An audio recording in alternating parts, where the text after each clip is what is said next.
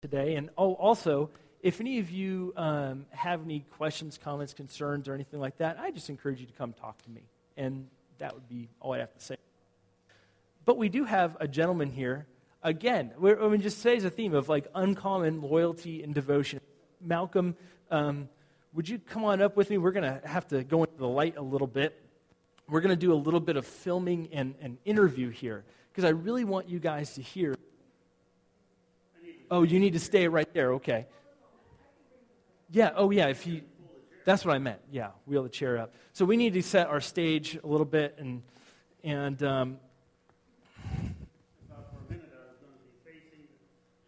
No, you're going to be facing people. So, quiet on the set. Action. And what did I do with my interview notes? All right, there. There we go. Many of you know Malcolm Robertson. Malcolm, how long? Oh, we need to give you a microphone. There you go. Malcolm, why don't you tell us just the kind of the basics, how long you also were at APU. How long were you at APU?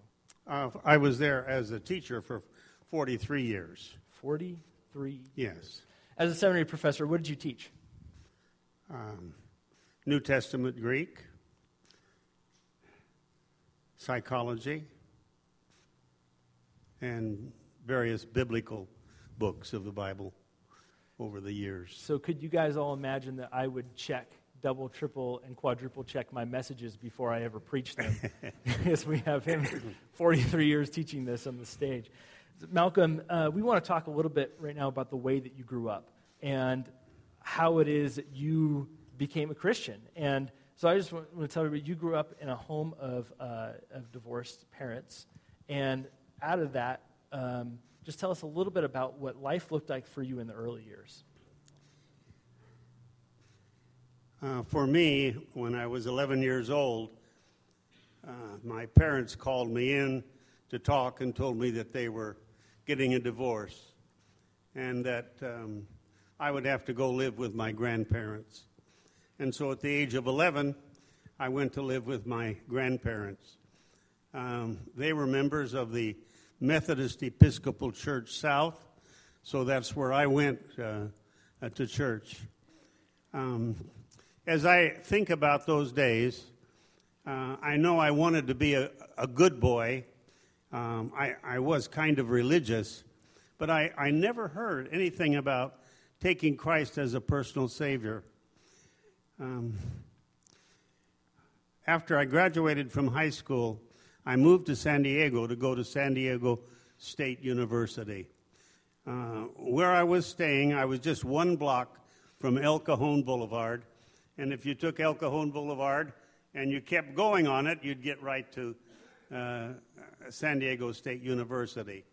And so, but I had to change, even though it was a straight road, had to change the bus twice. I noticed on the bulletin board that a fellow student by the name of Lyle Akers was saying he could provide transportation at a reasonable cost. So I contacted him, and he became the person that picked me up and took me to the school and then brought me home. Now, didn't Lyle bother you about coming to church? Going to the university and coming home, Lyle just nagged me and said, "Will you come to church with me?" And I said no. I said, I've gone to church. I know about church. But he just kept nagging me. And finally I said to him, "All right, I'll go with you if you promise you won't nag me anymore if I go once." And he said, "Okay." And so I said, "Well, what time will you pick me up?" Well, he said, "I thought we'd go to the evening service." And I said, "Okay." I really didn't know where we were going, but he picked me up, and he took me actually just about 10 blocks from where I was living. And as I drove up, it looked like a house, and then there was a sign, and it said Pilgrim Holiness Church.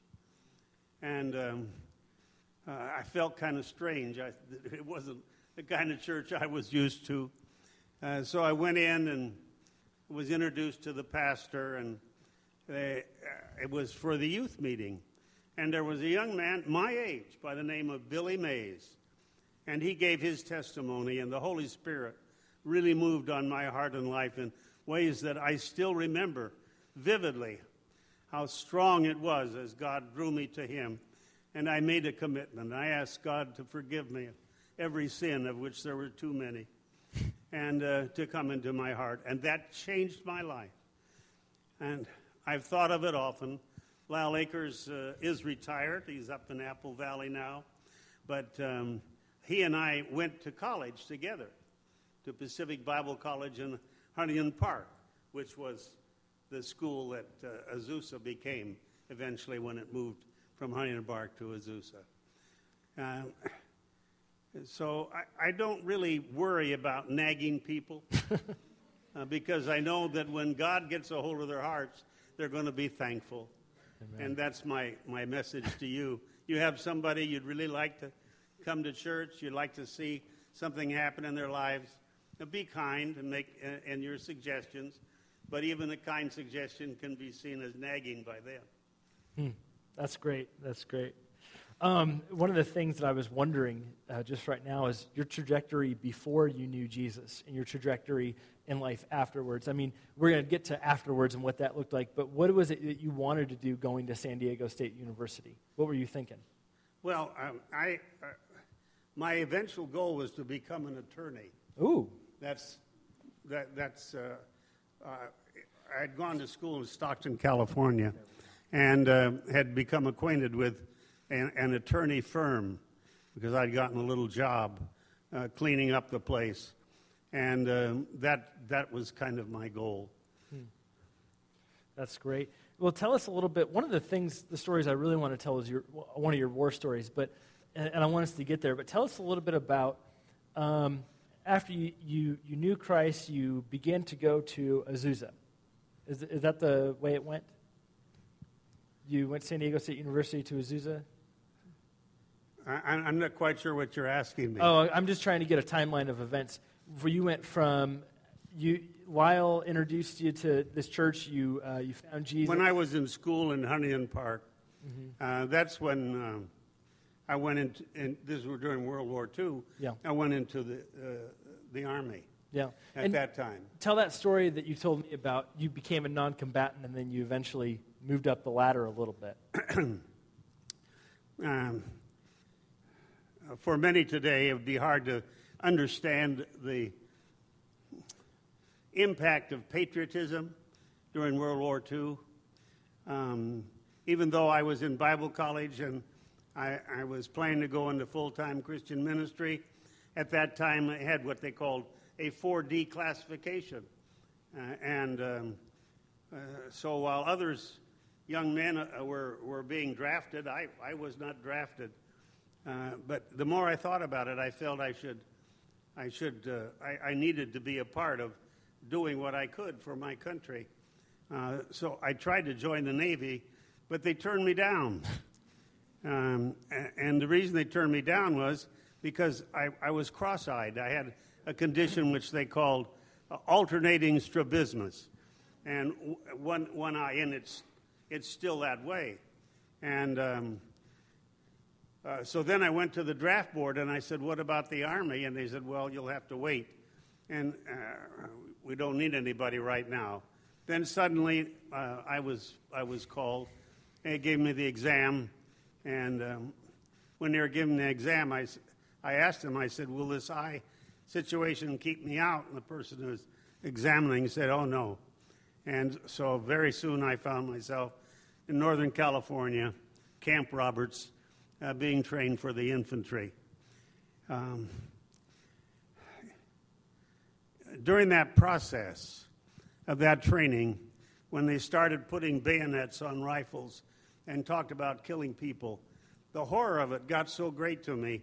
I talked to the first lieutenant in charge of our group, and I told him, I said, I find this very difficult to even think about it. And he said, well, why don't I have you talk to the committee? And I said, what committee? He said, well, I'll set it up. And so I went to the committee, and they asked me about how I felt, and I said I was finding it difficult to think about, killing anybody. And they said, well, we we've got to send 2 people up to Tacoma, Washington. I said, how would you feel about becoming a non-combatant? And I said, I think I'd feel better about it.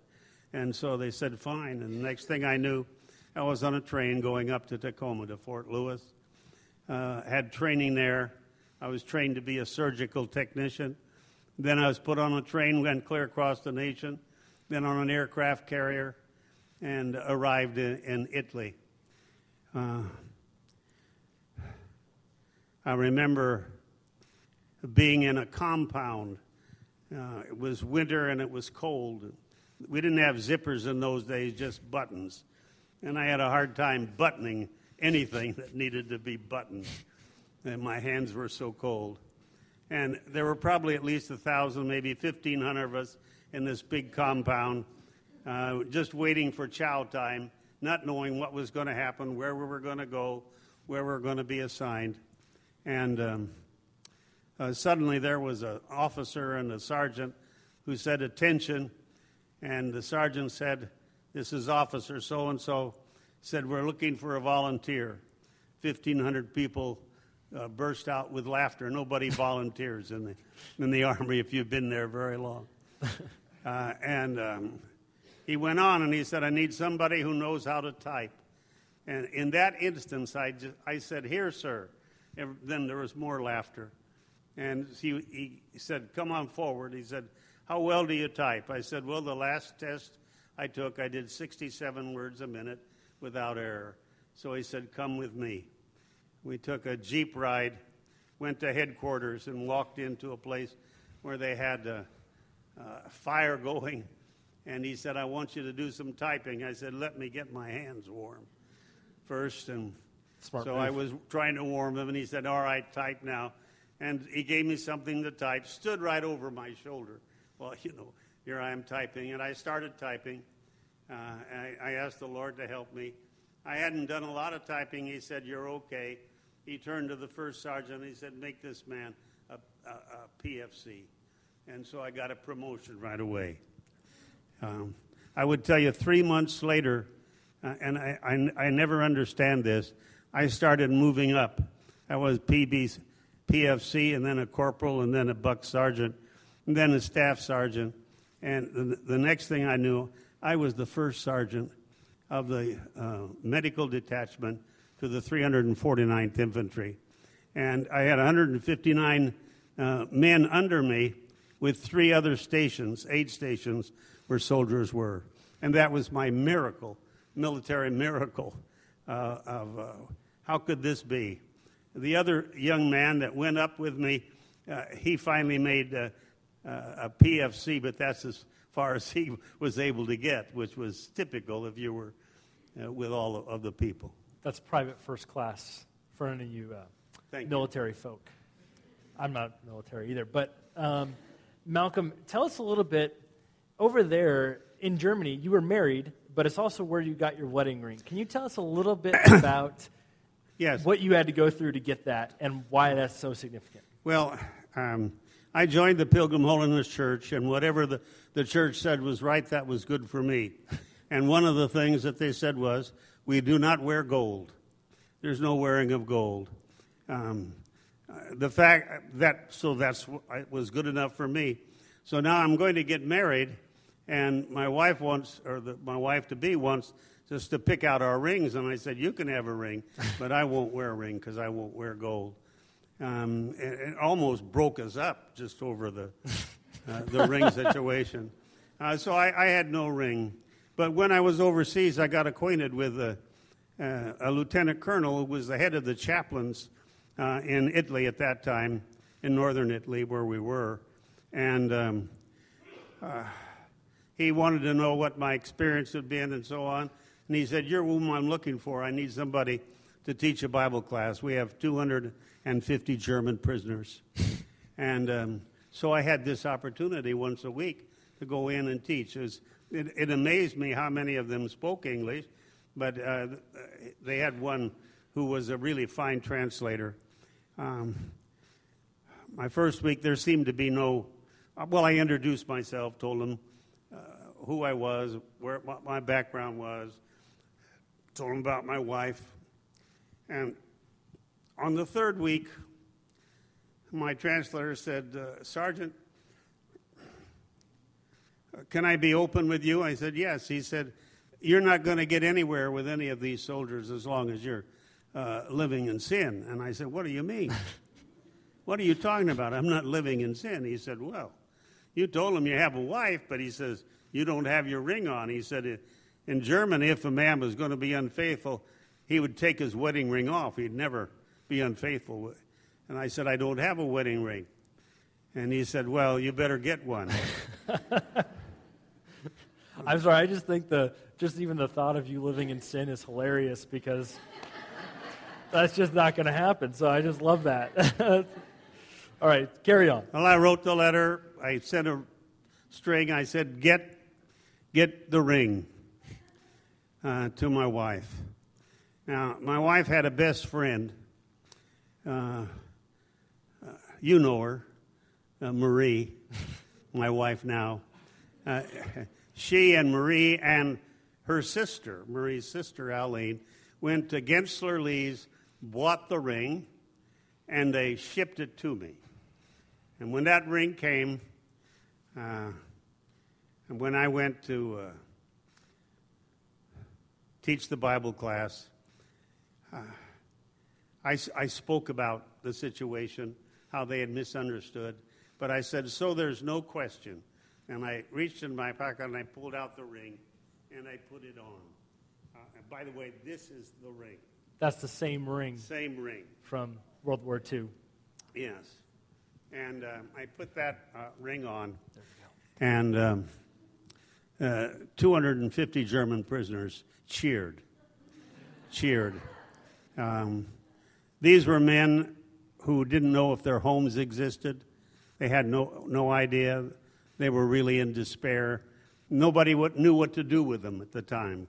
How do we take care of them? But they were hearing the word of the Lord. So let me connect the dots here. Lyle Akers, and back when he's in college in San Diego, is persistent that Malcolm's got to go to church with him. Malcolm eventually said yes, and then said yes to Jesus. And look at the chain of events and things that began to happen in his life. I mean, we know the later story because we told it about a seminary professor for 43 years, also the head of a foundation called Thaddeus that does overseas missions work, and just an incredible ministry. Also, Sunday school teacher after Sunday school teacher, pastored at churches. Also, at one point, just for a very brief moment, you were the dean of a seminary and the president of another university. Isn't that right? No. Oh, okay. No. I held the Robert T. Anderson Chair of Administration for 11 years. I gave one afternoon and evening a week to California Baptist University. Gotcha. Yeah. Mm-hmm. Well, and then there's one other dot I'd like to connect. Later on, you went to Claremont for some higher education, and at one point you were in a Bible study, and tell me where those members of that Bible study ended up. When I was going to Claremont graduate school, I met two other men who were also going to school, but we all lived in the same compound in Upland, California. And so we got acquainted, and they loved the Lord. And one of them had a friend up the hills, straight up Euclid there in Upland, that would like a Sunday school. And so the three couples of us went up and we started teaching Sunday school, inviting people in. And while we were going to graduate school. And we all finished graduate school at the same time. I became the dean at Azusa. Frank Hieronymus became the dean at Westmont College, and Bob Ross became the dean at Wheaton College. And we had that association. They have both preceded me to heaven, but they were wonderful people. We informed each other what was going on. We shared ideas with each other. In athletics, we're great competitors, but in academic and spiritual things, we were brothers in Christ. Amen. And you just begin to ask yourself what other seminary professors are out there. What other people are out there that have yet to know Jesus? And that begins our message today, really. And so, Malcolm, we want to thank you. Could we give Malcolm a round of applause? And then, before you go back to your seat, we'd just like to pray for you. Let's pray. Father, we just thank you for, again, a man of uncommon loyalty to you and devotion to you.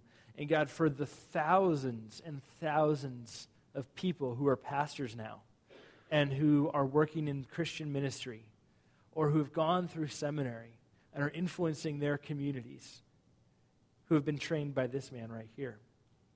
God, you raise people up for your work, and we just are so thankful for that. We're thankful for Malcolm, for his faithfulness, his devotion, and his love to you. And God, now that he's experiencing some health issues, we just simply ask that you would be with him. God, that you would comfort him. And God, that you would give him the breath that he needs. In the name of Jesus we pray. Amen. Amen. Well, thank you, Malcolm. And one of the reasons we wanted to talk to Malcolm today is because our message today, we'll get him, you got that? Okay. Today we're going through, the Sermon on the Mount. And today we're talking about the verse about being salt and light. And I just kept thinking, when Malcolm and I first had this conversation about what his life looked like, I just kept thinking, salt and light, salt and light. This is what Lyle Akers, this man whom none of us know, impacted him to impact thousands. And so we were just so thankful for God impressing on this man Lyle's life to reach out to Malcolm. And two, for Malcolm, also, many of you don't know this, but Malcolm helped purchase the property that we're in today. Many of you don't know that. Some of you do. And I said, Malcolm, why didn't you purchase the property next door? He was just a young gun on the committee at the time. So before we dig into it, I think that question needs to be asked. What other Malcolm Robertsons are out there that simply just don't know Jesus yet? What other seminary professors are out there? Who else is going to go teach POWs?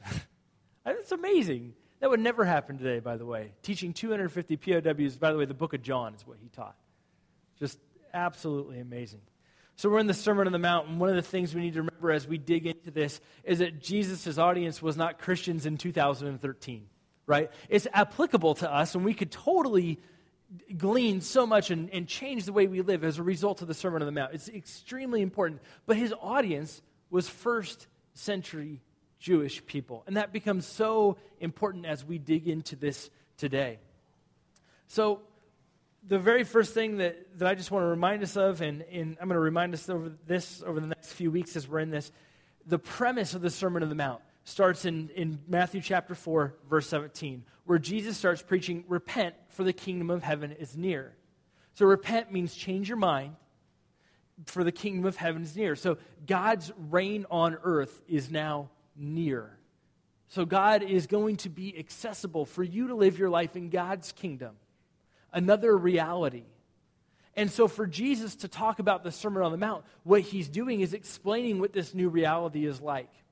And the Beatitudes, which we just went through, explain what you become in your transformation in following Jesus. Once you begin to follow Jesus, you begin to be transformed. So instead of going right through this verse, what I want to do is end up on this verse today. So flip with me, or if you're in your Bible apps, to Genesis chapter 12. We're going to start all the way back at the almost beginning here. Genesis chapter 12, verses 1 through 3, tells the story of a man named Abram, later to become Abraham.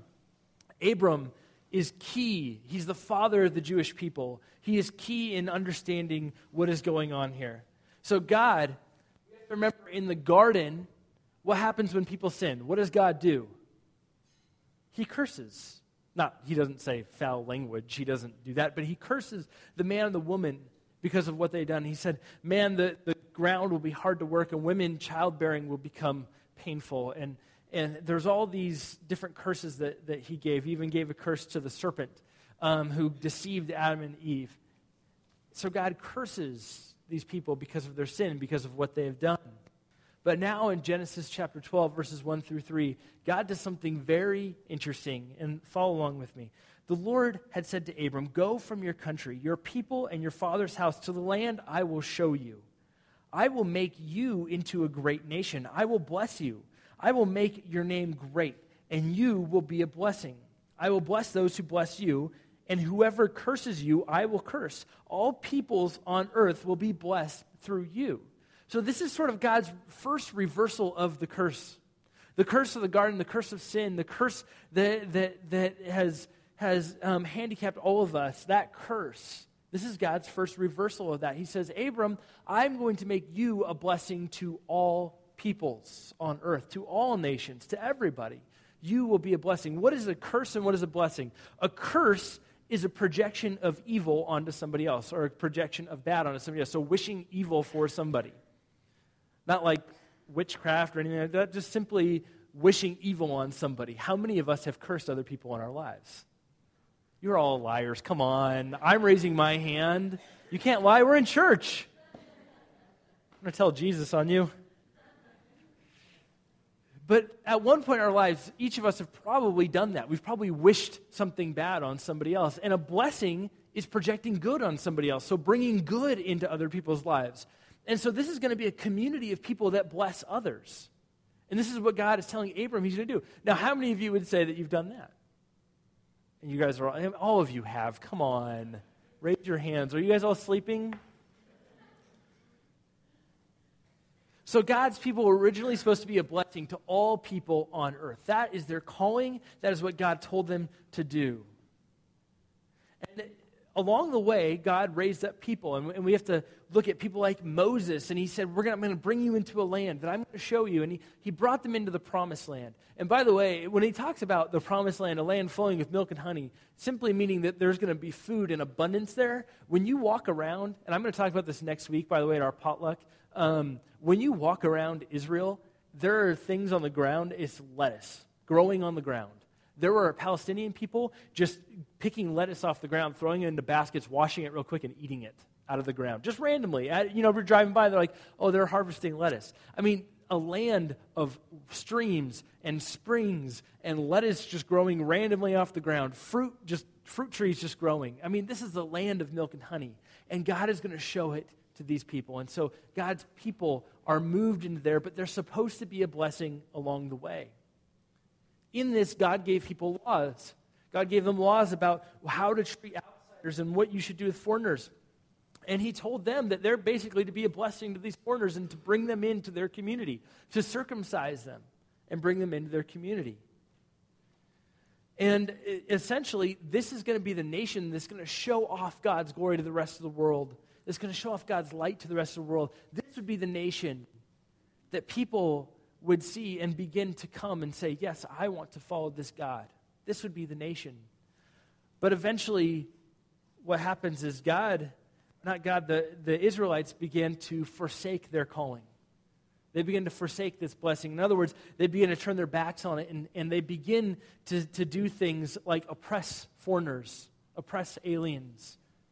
And even in the scriptures, God even says over and over and over again, are you not the Amorites to me? Are you not the Egyptians to me? Are you not like these people to me? Don't you understand that the whole world matters to me? Even though you are my chosen people to be a blessing to the rest of the world, you have to understand that the whole world matters. And sometimes in our faith, in our religiosity, we can sort of become consumed as like almost egotistical, like, oh, God has this special blessing for me, and forget all these other people. But we forget that we're blessed to be a blessing. We are blessed so that we can go out and be a blessing to other people. In Isaiah chapter 49, verse 6, this is what Isaiah says, or this is what God is saying through Isaiah. Is it too small of a thing for you to be my servant, to restore the tribes of Jacob, and to bring back those of Israel I have kept? I will make you a light for the Gentiles, that you may bring my salvation to the ends of the earth. This was in God's plan. Blessed to be a nation, or blessed to be a blessing for all peoples.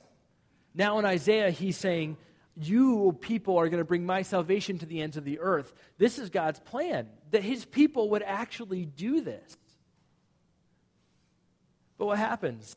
Over and over and over again, we see in Scripture the Israelites sort of narrowing their reach. First, they're kind of opening up to people to come in, and then they begin to narrow and narrow and narrow their reach. And there's even this time where they talk about Solomon basically reverting to Egypt and doing forced labor. He was known as the forced labor king of Israel. And so there was all these points in Israel's history where they kind of forsake and turn their back on that blessing. They weren't a blessing to people, they were a curse to people at times. And this is best illustrated, I think, in the story of Jonah. I tell this story to my kids every single night. And I never really tell them the end of the story. I always just tell them the fun part where he gets eaten by a whale or a big fish. But this is the story of Jonah. It's basically just a few chapters long, and I could sum it up like this. Jonah gets called by God. He's a great prophet. And he gets called by God. He's from the northern region. He goes down into Joppa, which is in the south.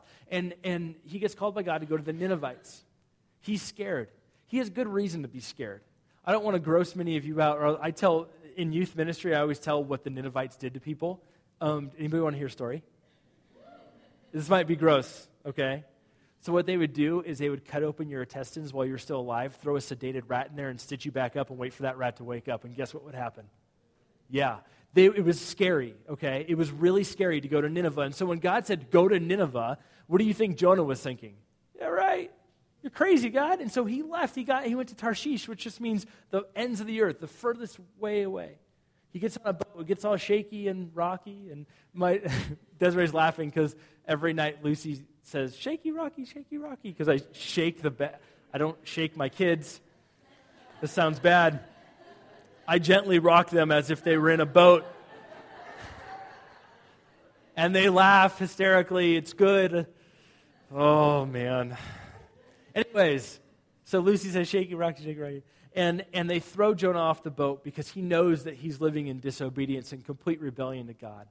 And he gets in the water, and this big fish swallows him up. And he prays. And I also made up a story about this fish who was bigger than all the other fish. And everybody made fun of him, but God always told him he had a special purpose. And one day, this person fell into the water. And anyways, I made that story up. It's not in the Bible. My kids love it, though. So anyways, he takes Jonah and he spits him back out. I love that the boat was taking him to the ends of the earth, and God used his creature to swallow this guy and take him back and spits him back out onto dry land. And he ends up going to Nineveh. And guess what? They put on sackcloth and ashes, and they repent. And this is like the northern region of Iraq. Kabul, I think, is where it is now, the northern region of Iraq. And it was known just for how evil it was. And so Jonah goes up there, and then after everybody repents, after everybody finds God in this most powerful way, Jonah goes up on the top of a hill, looks over the city, and sulks and says, God, I knew that if I came here, you would do this. And God's like, wait, shouldn't you be happy? Aren't these people worth something? Aren't people worth something? And Jonah's whole point was, look, these people were wicked. Look, these people are not good Jewish people. You shouldn't be saving them. They should be gone. You should burn them up. Throw down fire and brimstone, God. Shouldn't you do that? And God said, aren't there so many, what about all these people down here? And then God causes this little vine to grow over Jonah and give him shade. And then a caterpillar comes and eats it off. And Jonah says, oh, I could just die because of how miserable I am that this piece of shade left me. And God used this imagery of saying, you're so upset because this piece of shade has left you. But what about my people? And the story just ends.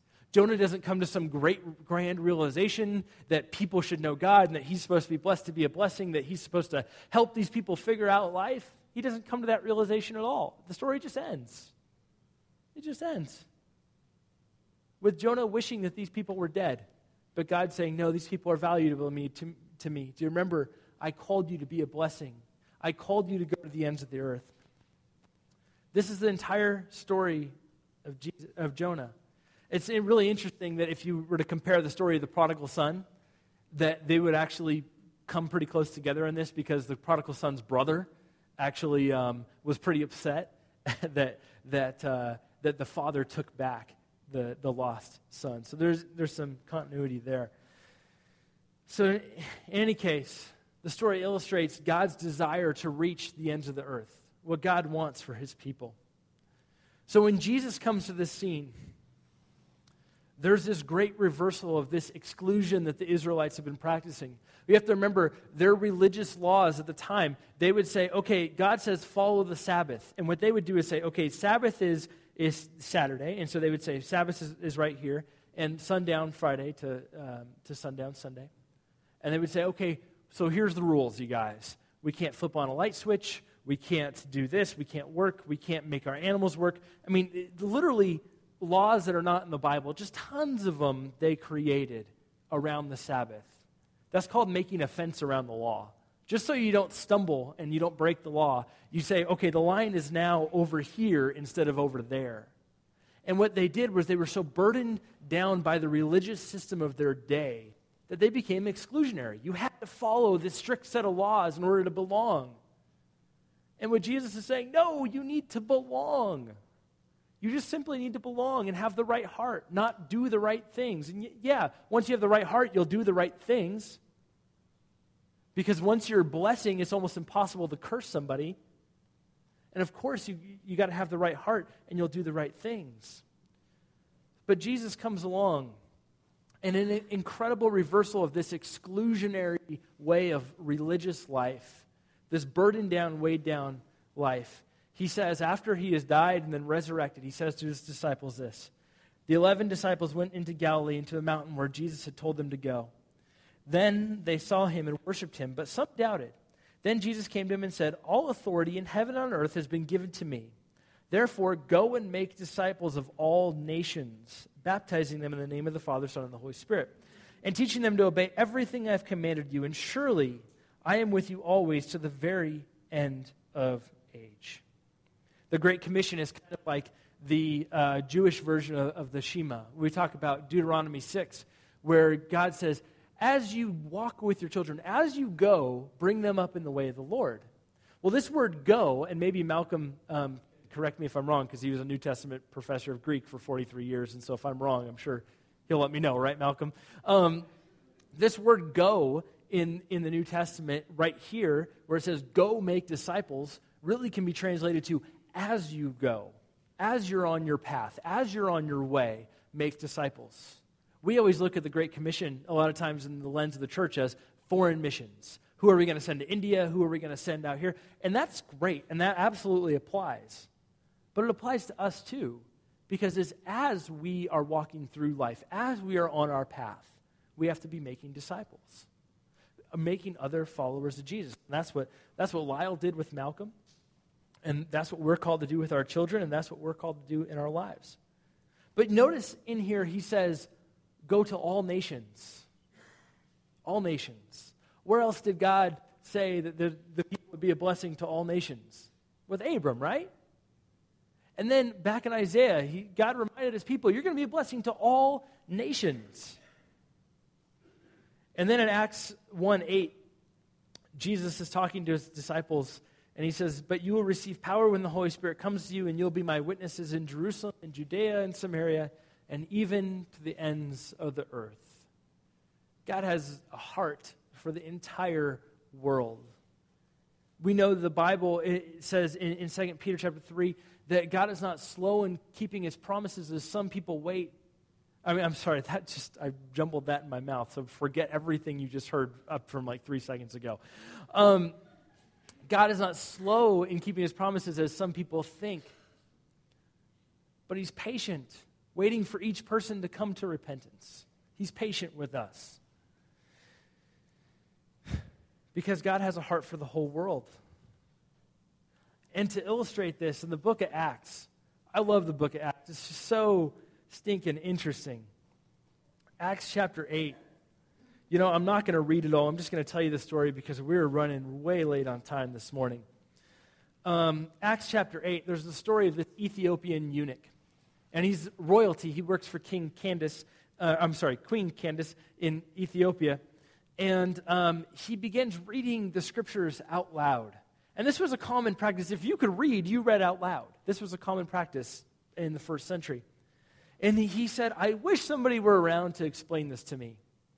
And there's a man named Philip, who's originally one of the disciples, who knows what good Jewish law is, was raised in good Jewish thinking, and knows that eunuchs are unclean. A eunuch, by the way, is somebody who is missing some essential parts of reproduction for manhood. Okay.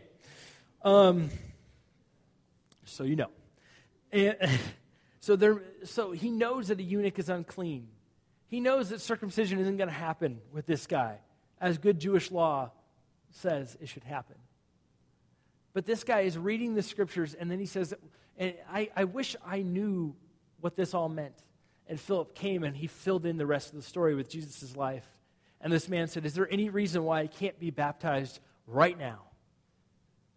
And a good Jewish person would have said, yeah, I could think of a ton of reasons why you can't be baptized right now. First of all, you're Ethiopian. Second of all, and they would have just gone down the list. You're a eunuch. Third of all, they just would have gone down that list. But God has reversed this great exclusionary practice and has become inclusionary because he wants the rest of the world to come to know him. He wants hearts to be transformed so that the rest of the world can know him. And because somebody gave him the good news, because Philip went out of his comfort zone to talk to this man and gave him the good news, he went back to Ethiopia.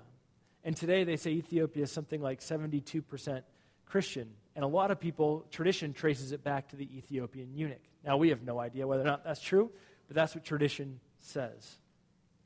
Because someone decided mercy over purity. So today I want to begin to end us by looking at this verse.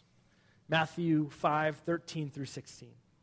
You are the salt of the earth, but if the salt loses its saltiness, how can it be made salty again? It is no longer good for anything except to be thrown out and trampled underfoot. You are the light of the world. Remember back in Isaiah where it says, you are the light of the world. You are the light of the world. A town built on a hill cannot be hidden. Neither do people light a lamp and put it under a bowl. Instead, they put it on a stand, and it gives its light to everyone in the house. In the same way, let your light shine before others, that they may see your good deeds and glorify your Father in heaven. Now, the reason why I went through all of that to get here is because we are to carry on the blessed to be a blessing idea. And that's what it means to be salt of the earth, that we're to be blessings to other people that are around us. Now, the salt of the earth, it's funny, they said it could be trampled underfoot if it's no longer salty. And what they would do is take salt, and they would pack salt on cow manure and other manure, and they'd throw it in their fire, and it'd be like a Duraflame. It would keep it burning for hours and hours and hours, and they would do various things like heat their homes with it. And if it was lost its saltiness, they just threw it on out and trampled underfoot. And in youth ministry, I told people Jesus is saying that if you're not used for your purpose, you're just a pile of horse poo. Right? So take nothing else. Take that. I'm kidding. Take that from our service today. But again, he reminds his people that they are salt and light. That you're not supposed to be hidden. You're not supposed to keep this life secret. That you're supposed to follow Jesus in ways that are uncomfortable. Like talking to an Ethiopian eunuch. That would have been super uncomfortable. I mean, offended all good Jewish sensibilities of the day. And again, remember what I said? We have to remember Jesus' audience was to first century Jews. Very religious people. As soon as Jesus would have said salt, they would have thought covenant. Because all the sacrifices with God were supposed to be sealed in this covenant of salt. God's people would put salt on these sacrifices. They would have thought God's promise. They would have thought of all this stuff.